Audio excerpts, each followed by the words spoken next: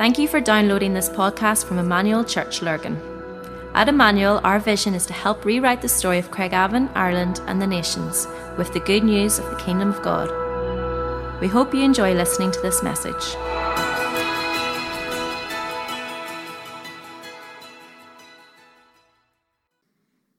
Hopefully that means it's going to be a good night. It's been great to worship together. Is everyone doing okay? That's good. That's good. Hope you've had a good week, enjoying the nice weather. And fortunately, it kind of broke a bit today. But I want to continue tonight this series, as Grant says. We've called "Do It Again" in our time. It's a series on revival. What happens when God really breaks in history? Our signature text, if you like, the text that we really want to stay on over the next few weeks is on the screens. Habakkuk chapter 3, verse 2. Oh, sorry, I've got this. Are we on, Chris? Yeah. Lord, I have heard of your fame. I stand in awe of your deeds, Lord. Repeat them in our day. In our time, make them known. In wrath, remember mercy. Lord, I have heard of your fame. I stand in awe of your deeds. Lord, repeat them in our day. In our time, make them known. In wrath, remember mercy. I said last week that it felt like what the Lord wants me to do, and maybe how the Lord wants to use me over these few Sunday nights, is to help by His Spirit and by His grace to stir up imagination for revival, to stir our imaginations for awakening, for what that really means, for what it could look like, and for us to maybe get to grips a little bit more with what we mean when we talk about that. And I was, suppose, pretty bold last week in saying that I think, and in stating that I think the Lord is stirring something in these days in which we live, and He wants us to position ourselves for a move of His Spirit, for an inbreaking of His Spirit. And I'm saying that because I don't think we're living in one yet. I don't think that's our current reality. But I think the Holy Spirit is calling us to position ourselves for one. That's why our number one aim as a church, in order to fulfill our vision, is to posture ourselves for a move of God's Spirit in the nation. And I said last week, finished off saying, I felt like the way that waves are made is right out at sea, where the wind starts to gather a wave, and the wave moves towards the shore, and we only see the wave when the wave actually breaks, or see the power of the wave at least. And I was just commenting on the fact that when I was away in Portugal a few weeks ago at the end of the summer, I got the chance to teach Annie and Aaron at the age they are now how when the wave breaks to get on that wave and how that can bring them into shore. And I suppose I felt like the Lord was saying to me, not necessarily when I was doing it because I was just having a good time with my kids, but since that I just felt like the Holy Spirit has been saying that a wave has started to move towards us, and our job as a church, or the call of God in our lives, is to pray that wave in, to call it in, and to be ready to surf that wave. And we want, because we want it for our own generation, and we certainly want it for the generation to come. And it was interesting, just maybe I'm just probably reading far too much into this, as preachers do, but I saw this picture during the week. Nicholas sent it to me. It was taken this week, picture of Ireland. And if you know 1 Kings chapter 18, you know there's a passage that tells us that there's a cloud. When Elijah prayed for rain, there was a cloud the size of a man's hand that rose up from the sea. And he prayed and he prayed. He prayed 7 times with his head between his knees. And he sent the servant back every time, if you know the story. And the 7th time, he saw a cloud the size of a man's hand rise up from the sea. I don't know about you, but just over Loch Ness there, that looks to me like a cloud kind of the size of a man's hand, doesn't it? From the sky anyway. And I don't know, in God's own little kind of playful way, He was just reminding me, I think, that something has started. We need to prepare our hearts. We need to get ready. And I started, so a brief recap here just to bring everybody with me. Last week we started by trying to help people at a base level understand what we mean when we talk about revival. Not to talk about revival in a way that's only for the religious professionals or for only the good prayer people or the one thing the intercessors get in on, or even to make revival something that's out of reach that we can't really grab and get a hold of, but rather to realize that the deep cry of every human heart is for awakening, is for revival. We're always reviving something. Some of us pay a lot of money on ourselves to make ourselves look nicer, feel better, all of those kind of things. We do things to revive, to feel like a little buzz, a little lift, a little kick, a little uplift in life. And the reality is, deep down, what we're really aching for the most is an encounter of the manifest presence of God. And so revival is for all of us, right at the heart of our lives. And I said this because I want to propose that this isn't just for the prayer people or just for the church leaders, but all of us, I feel God is positioning us to steward an outpouring of His Holy Spirit. The natural longing of each of our hearts is to experience the one who created us for Himself. And I think God wants us all to get to the place where we are living for that moment. And the places where we do our day jobs are actually simply the place where we get to steward that outpouring. Right? So we get to steward the outpouring where God has called us to live and to use our talents and our abilities for His glory. And so for me, that happens to be leading the church. I love it. I'm very passionate about it and all of those things. But it's no more important for school teachers, people that work in Tesco's, people that work in retail, people that have their own businesses. It's no more important than any of that, because the Holy Spirit is positioning you where you are to steward the moving of His Spirit in the sphere of influence He's called you to. Because the reality is, that's what I think heaven is going to look like. Heaven is going to look like that. In case you're wondering, I don't think we're going to be singing the whole time. Right? And frankly, as much as I love singing and sung worship, I love that. I could do that. Probably I could do that forever because I love it. But I don't think we're going to be doing that. I think we are. It sounds a bit little cheesy kind of phrase that we were taught when we were growing up. But really, we're training here for reigning when we get to heaven. Because God wants us to steward the earth. And God's going to make a new earth. But on earth and heaven, and on the new heaven and the new earth, when Jesus comes back, it won't be called revival. It'll just be called normal. Yeah, because we'll be stewarding His presence wherever we are, wherever we live. There's going to be cities in heaven. That's what Revelation tells us. It's not all metaphorical, right? There's going to be cities and rivers and places, and we're going to steward in the way we were supposed to. And when moments in history that we live in now happen, which we call revival, they're just a glimpse of what it's going to be like forever, where every single one of us, we're not going to have like the religious professionals in heaven. All of us are going to steward the good earth that God created in the new heaven and the new earth that comes. And so we lean. In the meantime, our desire as a people of God is to lean towards that, to have a posture that prays this in. I love this from Jason Mandrick from Operation Mobilization. It's in the opening pages. And this is what he says. Each and every prayer is a tiny piece of the great cosmic puzzle, which when fitted together will allow for the completion of the grand picture of the Almighty Lord's plan for humanity and the universe. We do not merely pray about the many points featured herein.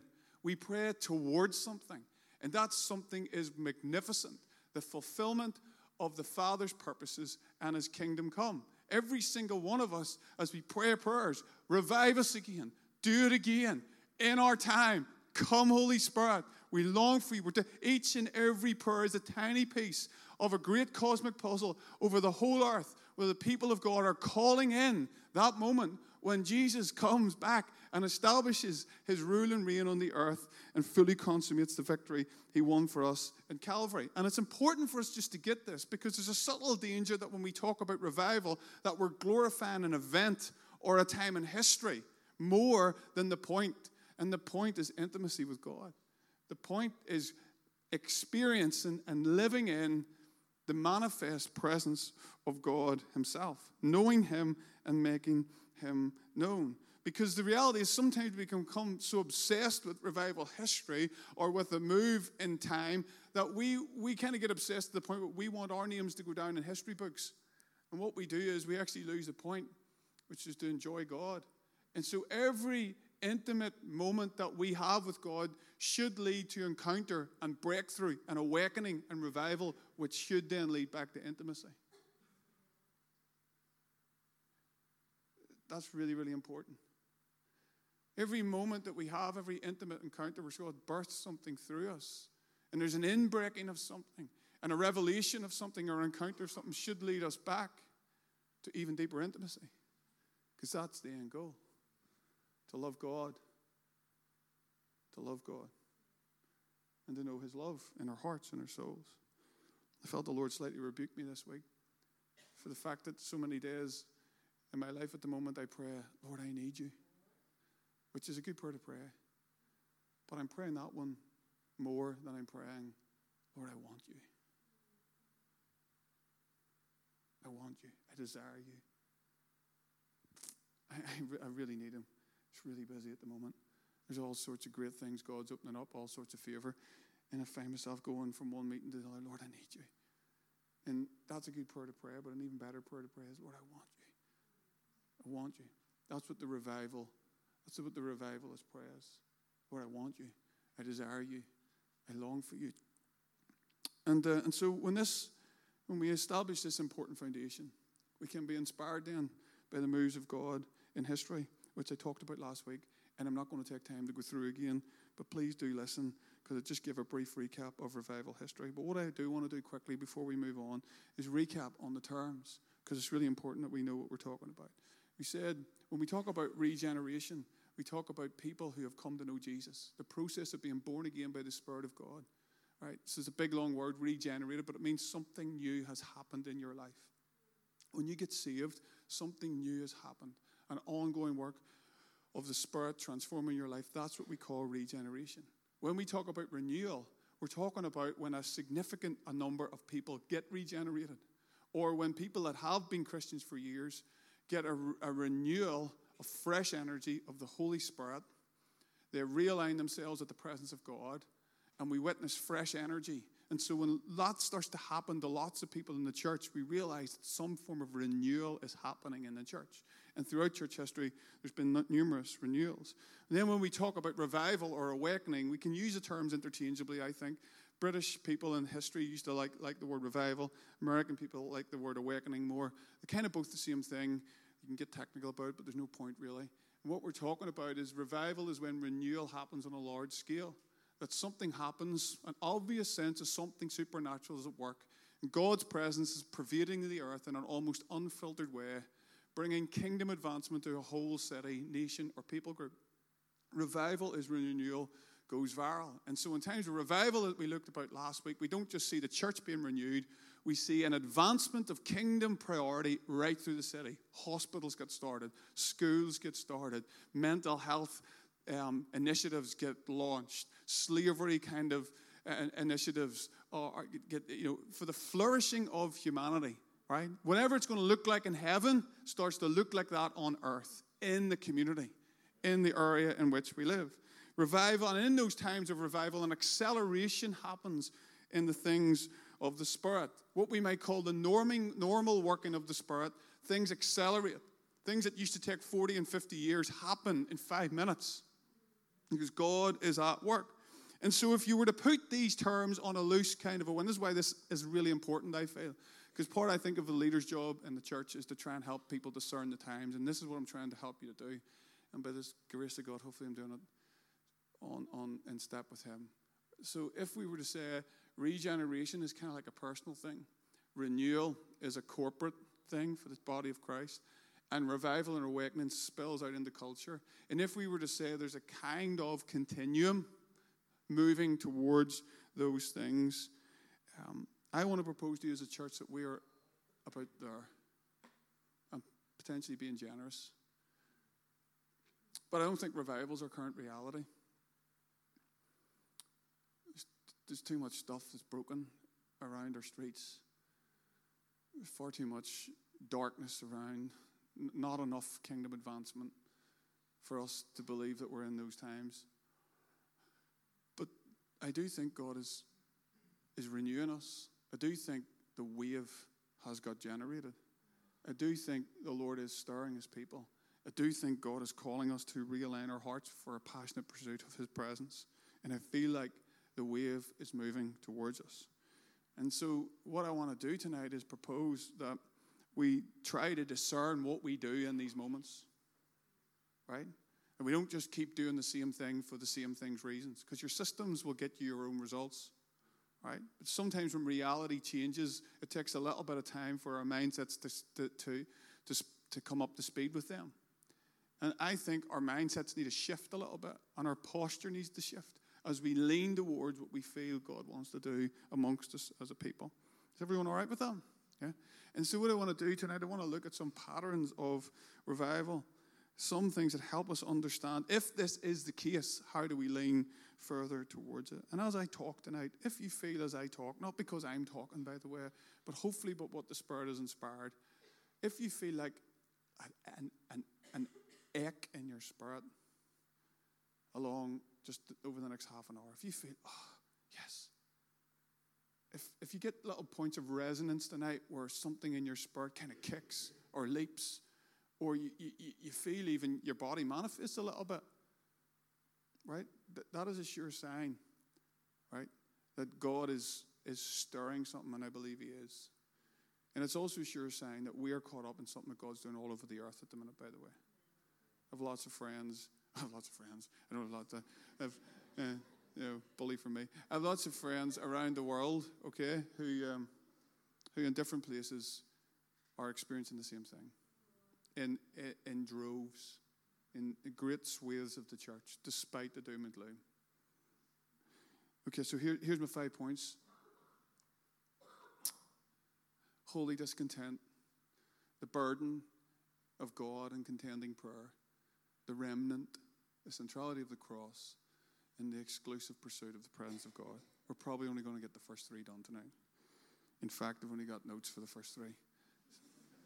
I'm learning, folks. I'm learning. Yeah. The first thing that we notice when we enter into what I would describe as a revival dynamic, I have had some help here from some of Mark Sayer's writings. He just developed some of my own thinking around that. He's a great voice at the moment if you want to read anything more on this, particularly for the current kind of stuff, what God's doing in post-Christian culture in which we live, which is where we live now. We do live in post-Christian culture. We're slightly different in Northern Ireland, but we live in post-Christian culture these days. And we need to discern how to be the people of God in those times. We won't have all the same posture as we did 30, 40 years ago. Okay? And so we need to be adaptable and flexible to what the Spirit's doing and discern that together.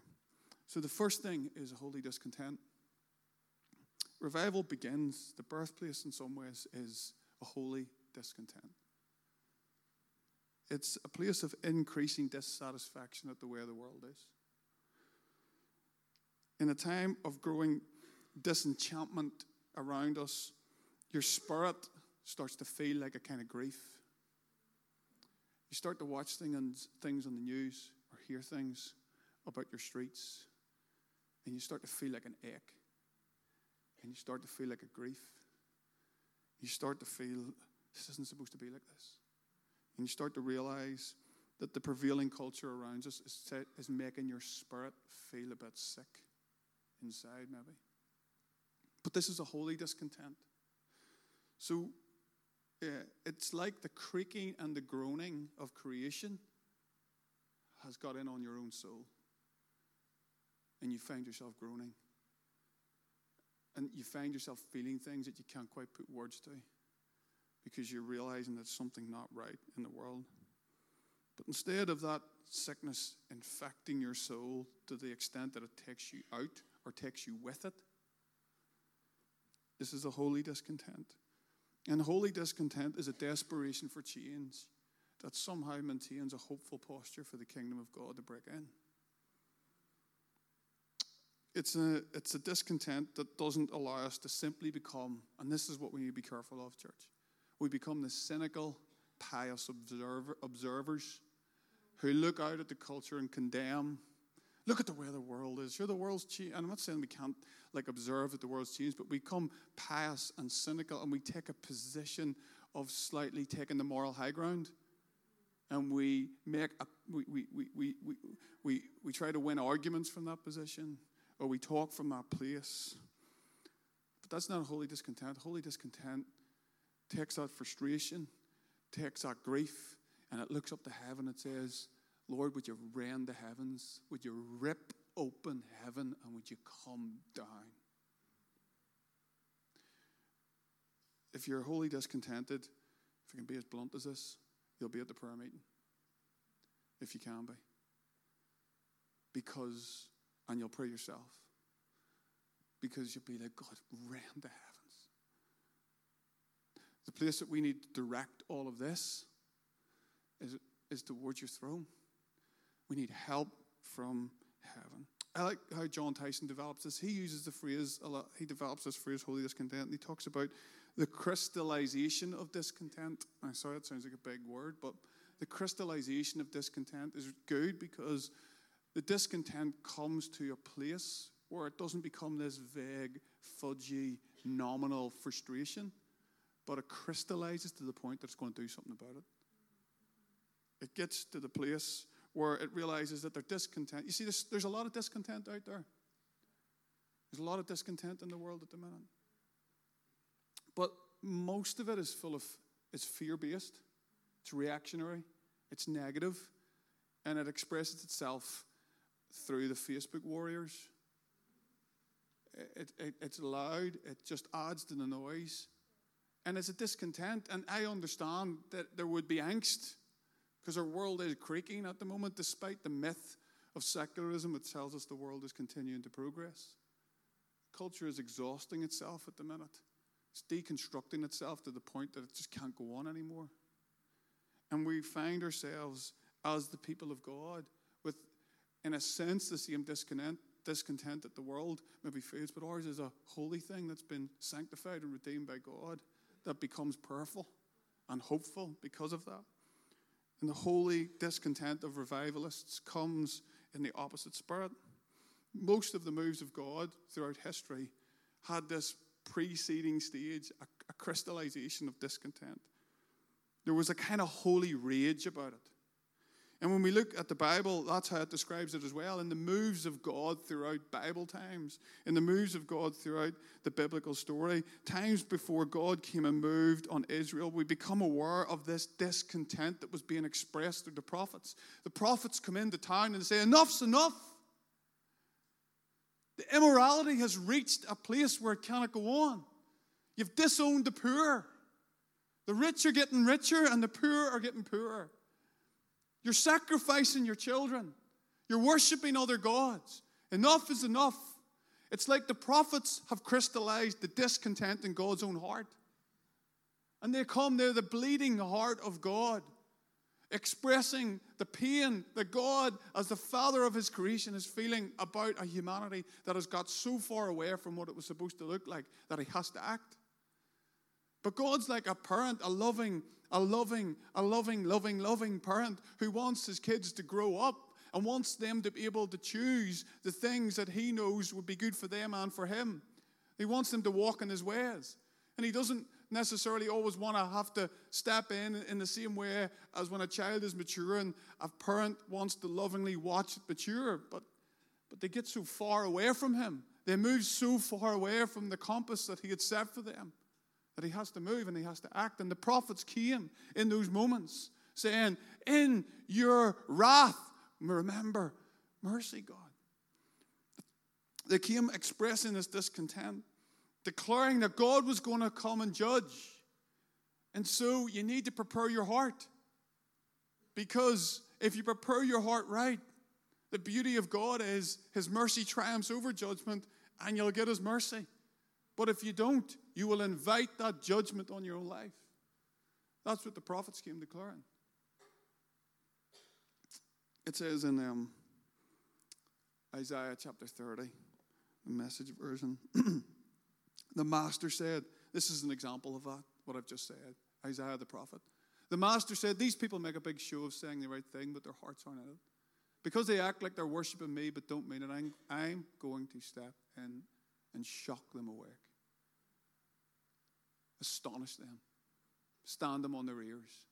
The wise ones who had it all figured out will be exposed as fools. The smart people who thought they knew everything will turn out to know nothing. Sometimes, lots of times throughout history, throughout the Bible history, God has had to step in and expose the wisdom of man as folly. And we see the same in revival history throughout the last 2,000 years, and Specifically, we see it in the Hebrides revival. In 1949, there was a move of God, not that long ago, in the west coast of Scotland, just islands up in the northwest. The island of Lewis initially, and some of the other islands as well. But here's why it happened. It happened because God moved, but it happened because there was a number of people that got really wholly discontent. In fact, it tells us that in October of 1949, the Free Church Presbytery of Lewis met in the town of Stornoway to consider, they considered the terrible drift away from the church, especially by young people on the island, and the dearth of conversions. Nobody was getting saved. Young people weren't coming to church. It seemed only a matter of time before churches were going to have to be closed.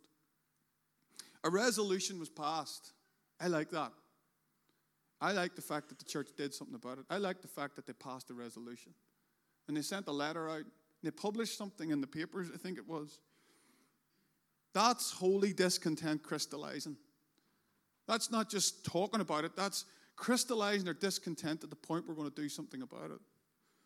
And they called upon the faithful people to take these matters to heart, to view with deep concerns the inroads made by the prevailing spirit of the day, the spirit of the age they realized was infecting the church, and something needed to be done.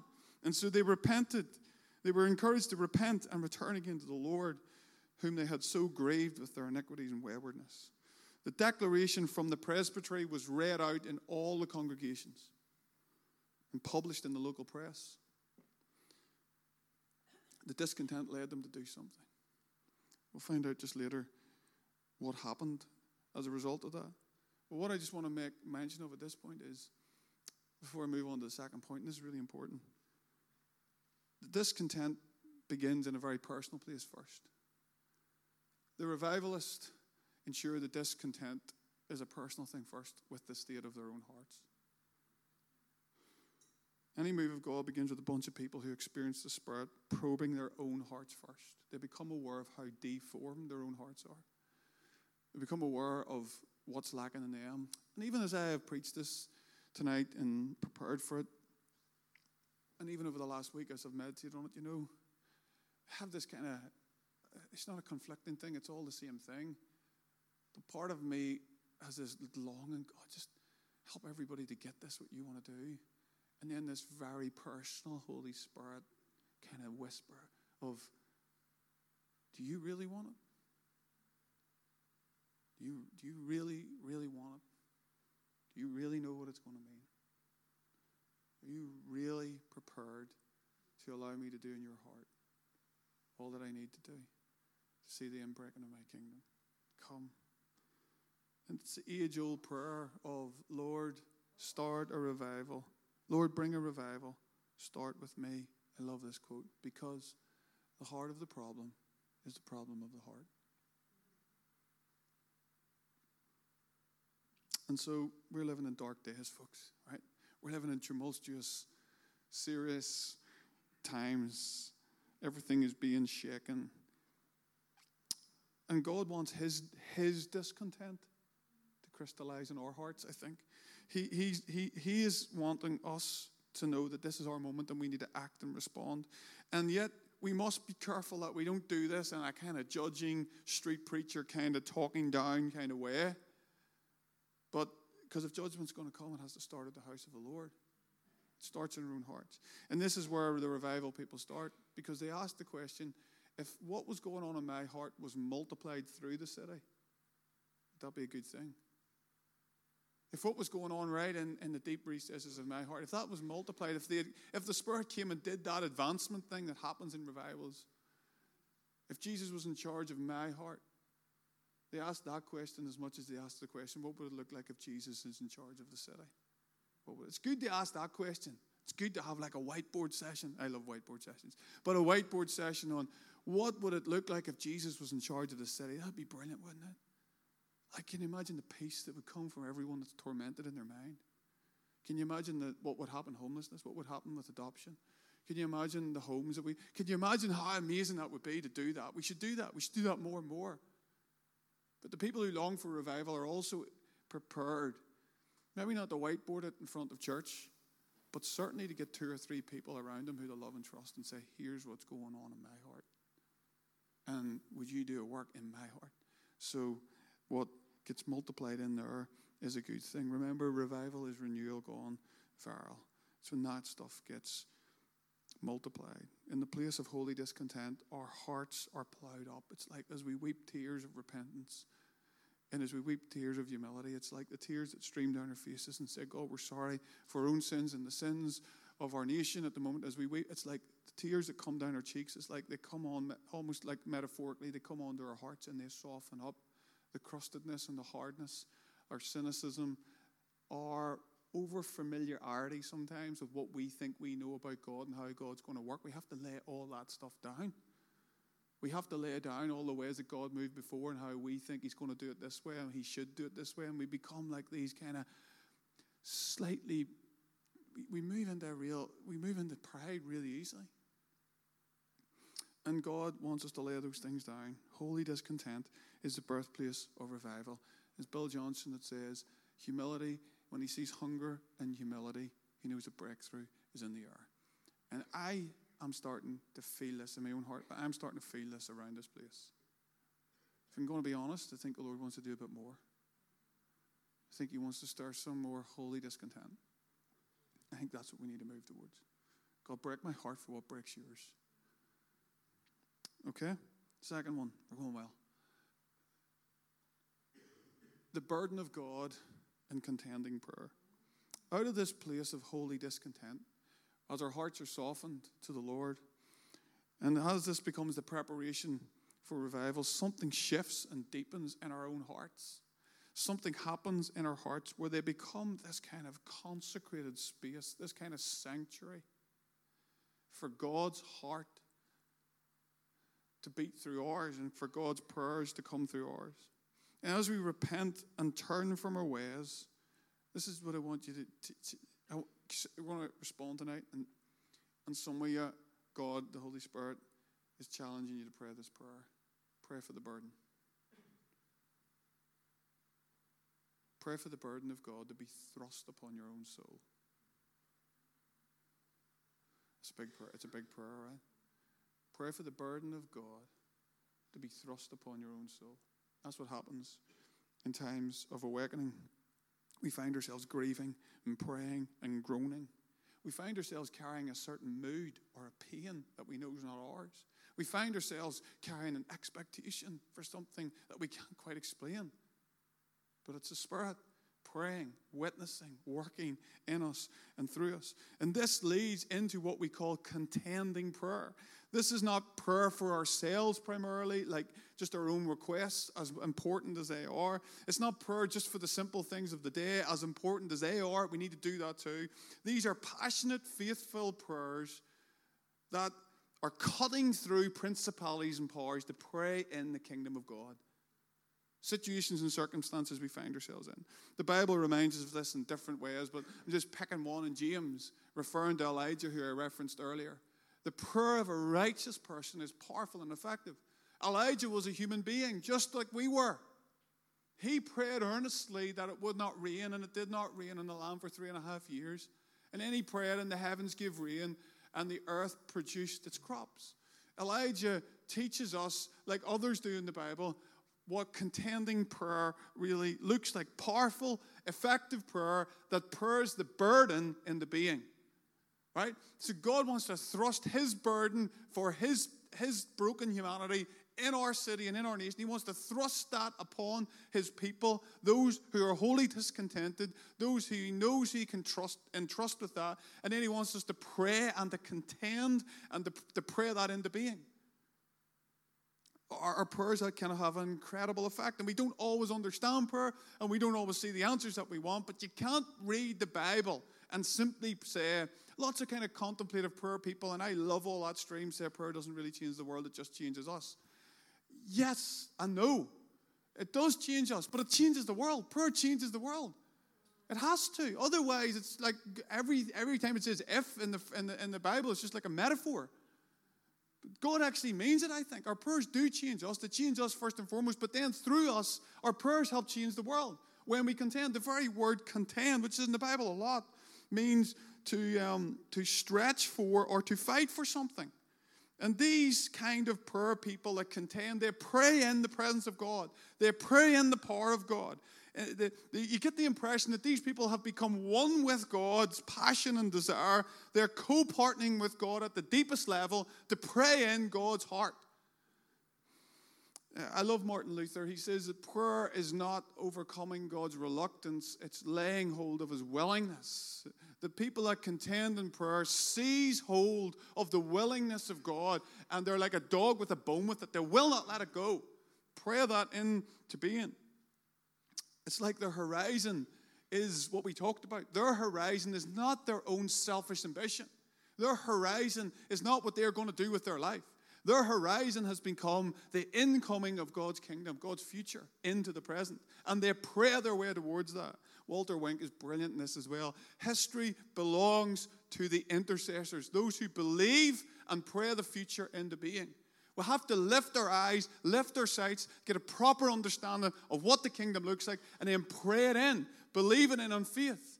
And then he goes on to say this: intercessory prayer is a spiritual defiance of what is in the way of what God has promised, right? And so the revivalists of the past get a promise from God, get a burden from God, and then they just pray it in.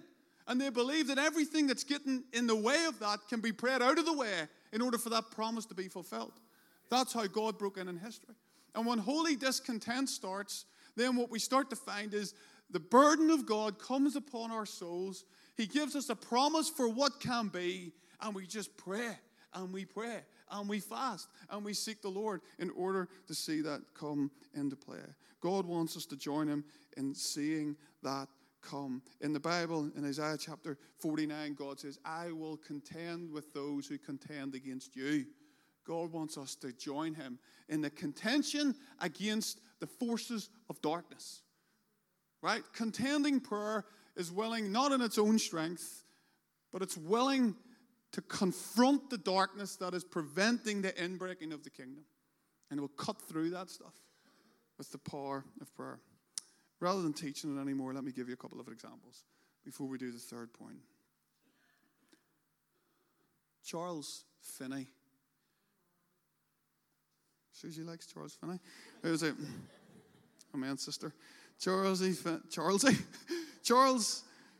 Finney was a great evangelist, right? He saw hundreds of thousands of people come to know the Lord. He preached in hundreds of thousands of people. But he had a prayer intercessor, and he was called Daniel Nash. That's him. Now, you might not, for those of us who feel like we're young and hipster, might think this guy doesn't look like much. But let me tell you, see when we get to heaven, see people like this, they're going to be able to tell you some stories. Because before Charles Finney preached in any of the cities he went into, he allowed and asked Daniel Nash to go into the city beforehand. And Daniel Nash literally prayed down heaven.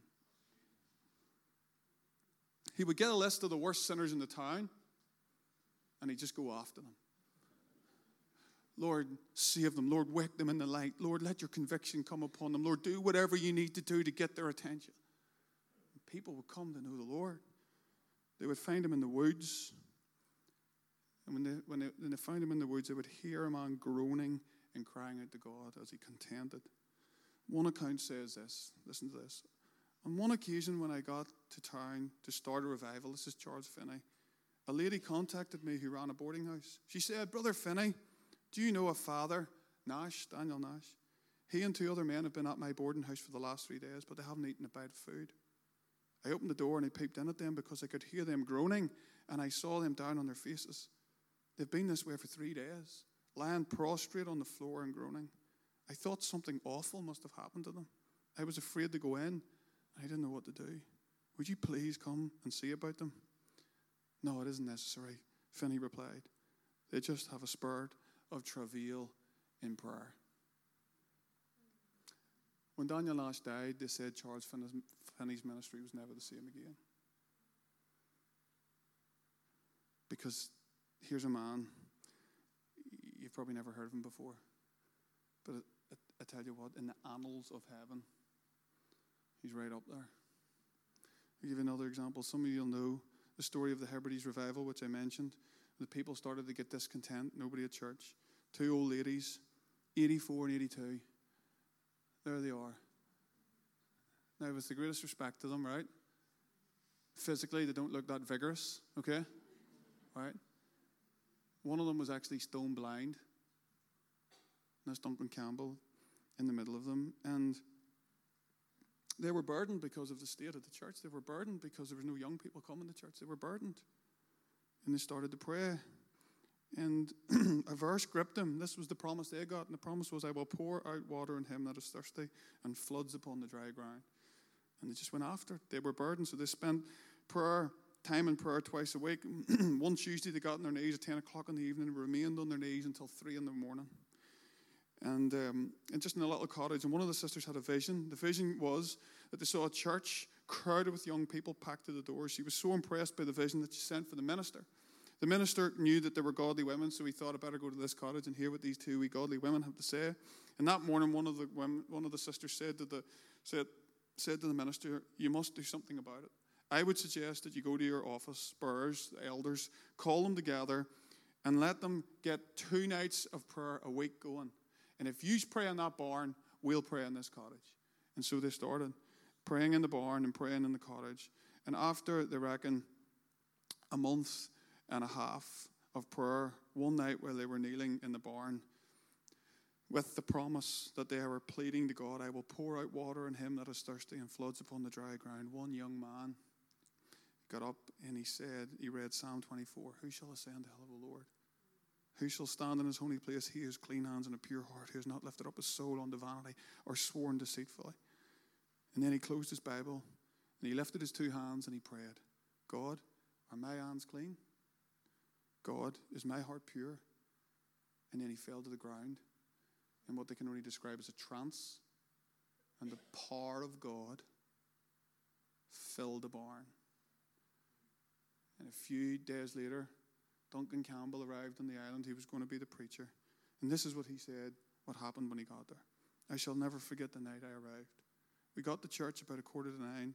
There's about 300 people there. I'd say about 300 people. I gave an address. Nothing really happened during the service. It was a good meeting. A sense of God, a consciousness of the Spirit moving, but nothing beyond that. So I pronounced the benediction, and as we were leaving the church, it was about 11:15. See, you aren't getting off bad, right? It was 11:15. Just as I was walking down the aisle, the same young deacon who read the psalm in the barn a few nights before, he stood in the aisle, and he looked up to heavens, and he said, God, you can't fail us.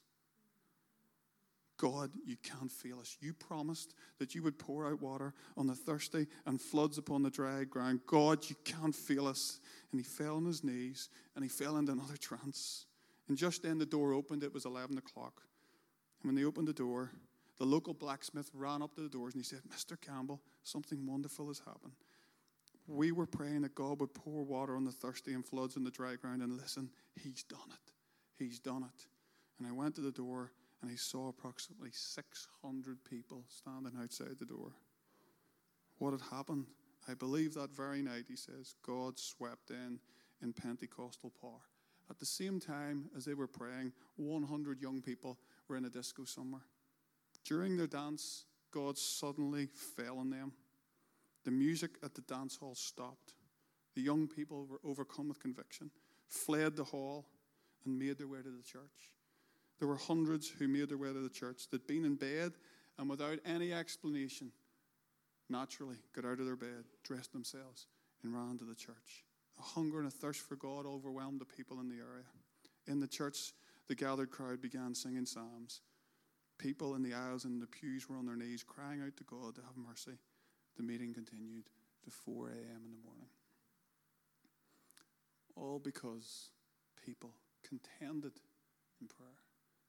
To an 84-year-old and an 82-year-old sisters. These people knew how to release the Holy Spirit. I mean, when they got up to do the announcements, probably people would have got saved. Because they were carrying the power of God. One of them was Donald McPhail. Some of you have heard him. Donald, the praying teenager. He got saved in the revival in the Hebrides. Here's the truth. I can't even find a picture of him on Google. These are not Hollywood stars. These are the saints that sit around the throne of God.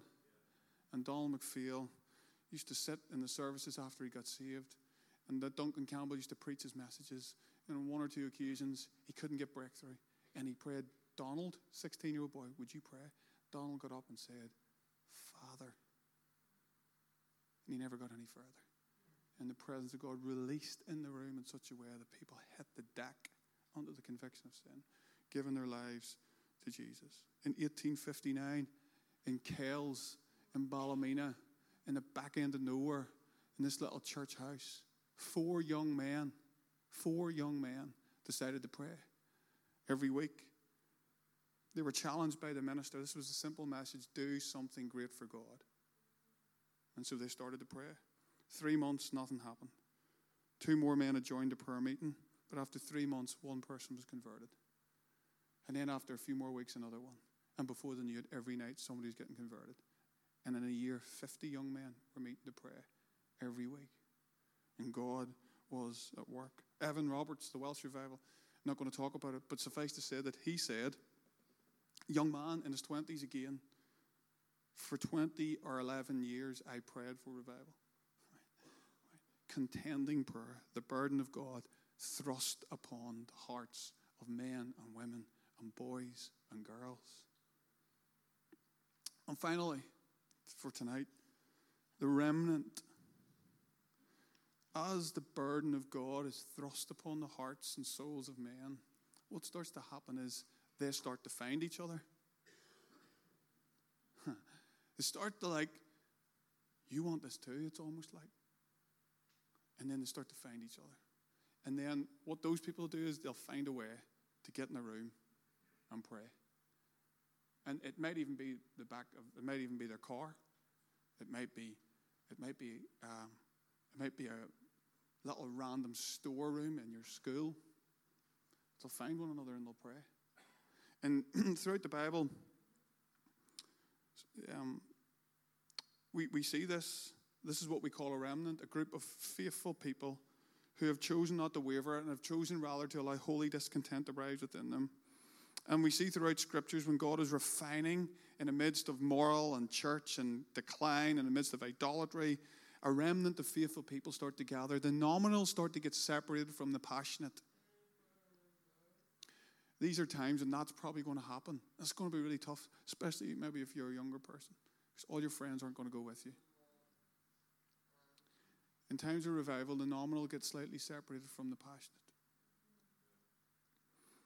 But a remnant is left like the stump of a tree that God wants to reestablish something new on. He's had to cut it right back, but there's still a remnant. The Bible talks about this loads throughout the Old Testament. And the remnants are the foundations of a move of God. We were in Edinburgh there just for 24 hours on Friday and Saturday, and when we were coming into Edinburgh, I was looking out the window, and there was just a bunch of windmills all kind of together on the hills of Scotland. And it was like they were all concentrated together. And that's kind of what happens in order to generate momentum. A remnant of people with a hunger and a desire to pray the burdens of God, they find one another and they start to pray. And I believe that's what's happening right now, particularly for Ireland. God has his eye on this nation. God is calling the diaspora, some of them, home. God is calling people that don't even live in Ireland to pray for Ireland. God's eye is on this nation. I really believe it. People are finding one another. The Holy Spirit, as much as there's lots of damages to the internet and all of that, there's lots of potential opportunities as well. The Holy Spirit is connecting people all over the world, praying for this nation, praying for a move of God's Spirit. A remnant are being gathered, and the Spirit is orchestrating this. And if you want to be caught up in it, you just have to lift up your sails. And God, we see when you sell out to God, God will encourage you and remind you that there is a remnant. He did it with Elijah when Elijah thought he was the only one. There's 7,000 others. There's a remnant in this country, is what he was saying. And he's saying that to us. And I want to encourage some of you young people who have gone to university, seek out that one or two. Seek them out. Pray them in. Ask God. They're there. They're there. They might be as we talking 24/7, they might be the frightened and forgotten in culture, but they're there. And they've got a sort of flicker in their eye. They've got a kind of beautiful intensity about them because they're longing and they're living for something more. When I sold out for God, right, when I was 17, I hope Rick won't mind me saying this, but I was in the same class as Rick for most of it. He was a bit smarter than me. He was the top end of the class, right? But we knew each other. We knew each other pretty well. But when God did something in my heart around 17,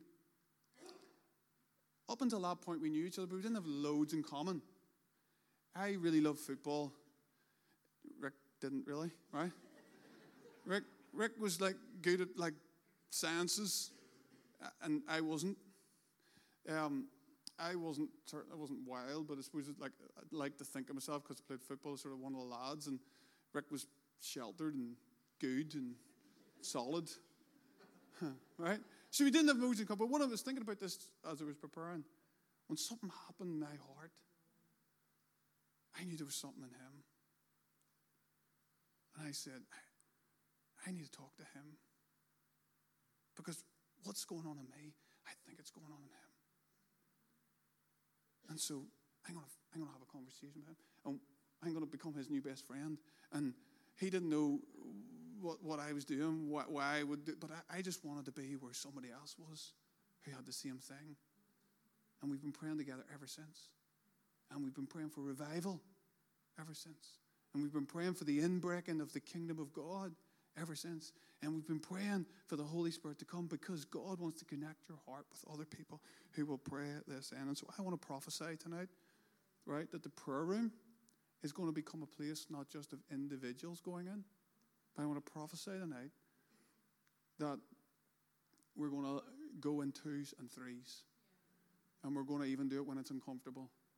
And we're going to start going back into the middle of the night. And we're going to hold one another to account. And we're going to say we're going to go into the prayer room together. And we're going to pray for an inbreaking of the kingdom of God. The remnant of God are hungry for a move of God in their generation. They pray the Habakkuk prayer. They get together in 2s and 3s and 4s and 5s and say, God, we've heard of this before. We've heard of this before. We've got these kind of faint glimmers of things that you've done before, but God, in our time, do it again. Right? And they just never get tired of praying that. They just keep on contending for that. Last couple of quotes, and then maybe Dixie, you'd come, because I'd like us just to sing as we respond. The remnant know this is their moment. And more than knowing this is their moment, it's like that holy discontent. They own the moment. They own it. They say kind of that sort of thing, not on my watch. Just listen to this quote, if you would. So at Kells, at the revival in Kells, which I spoke about a few weeks ago, or a few moments ago, which was up in Ballymena, where it's just outside Ballymena, where 4 young men kind of prayed in a move of God's Spirit. One of those young men was Jeremiah Manili. And this is what he said. This is what he said. This was the one great object and burden of our prayers. Right? The one great object. We held right to the one thing and we did not run off to anything else. I love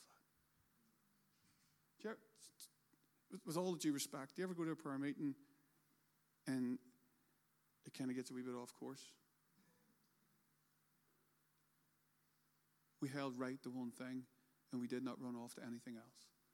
The minister was favorable towards us all the time, but many of the people ridiculed our praying for an outpouring of the Spirit, saying that it had already been poured out on the day of Pentecost.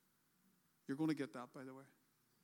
People are going to ask you, what are you praying? What are you praying for revival for? Sure, do you not just get on, preach the gospel, love the poor? Pentecost happened 2,000 years ago. Why do you need it again? You're going to get that. And sometimes you're not going to be able to explain it, and you're probably better not getting into an argument. You just say, God's told me to do this. God's put a desire in my heart to pray, and I'm going to do it. We replied that the Lord knew what we wanted, and we kept right on praying until the power came.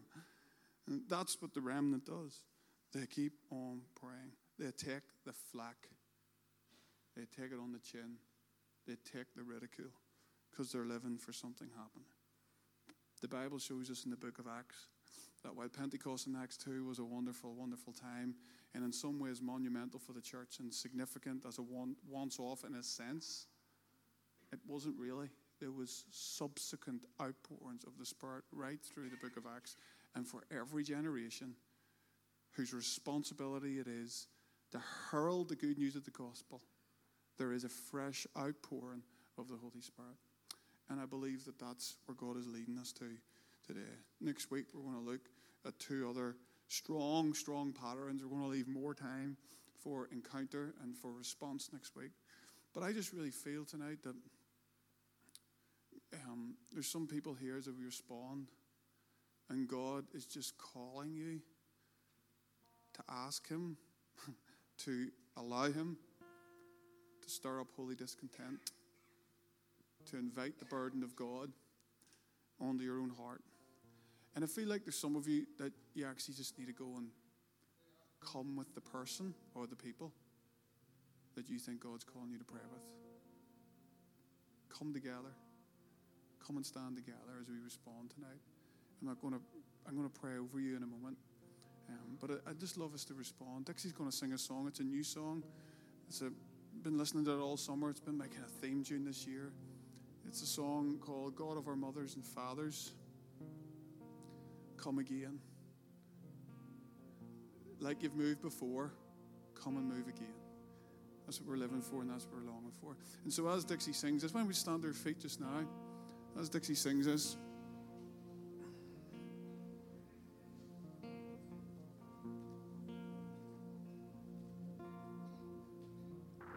He's going to pray.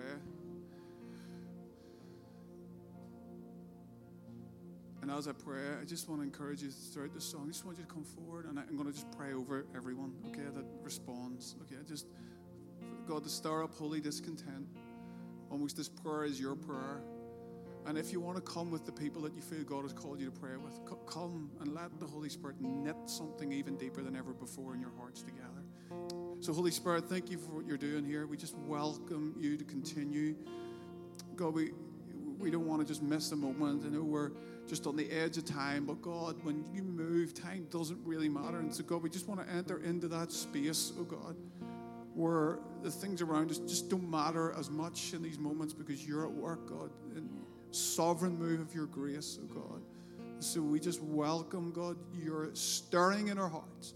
Stir up our hearts to respond to what you're doing for your glory in Jesus' name. Amen.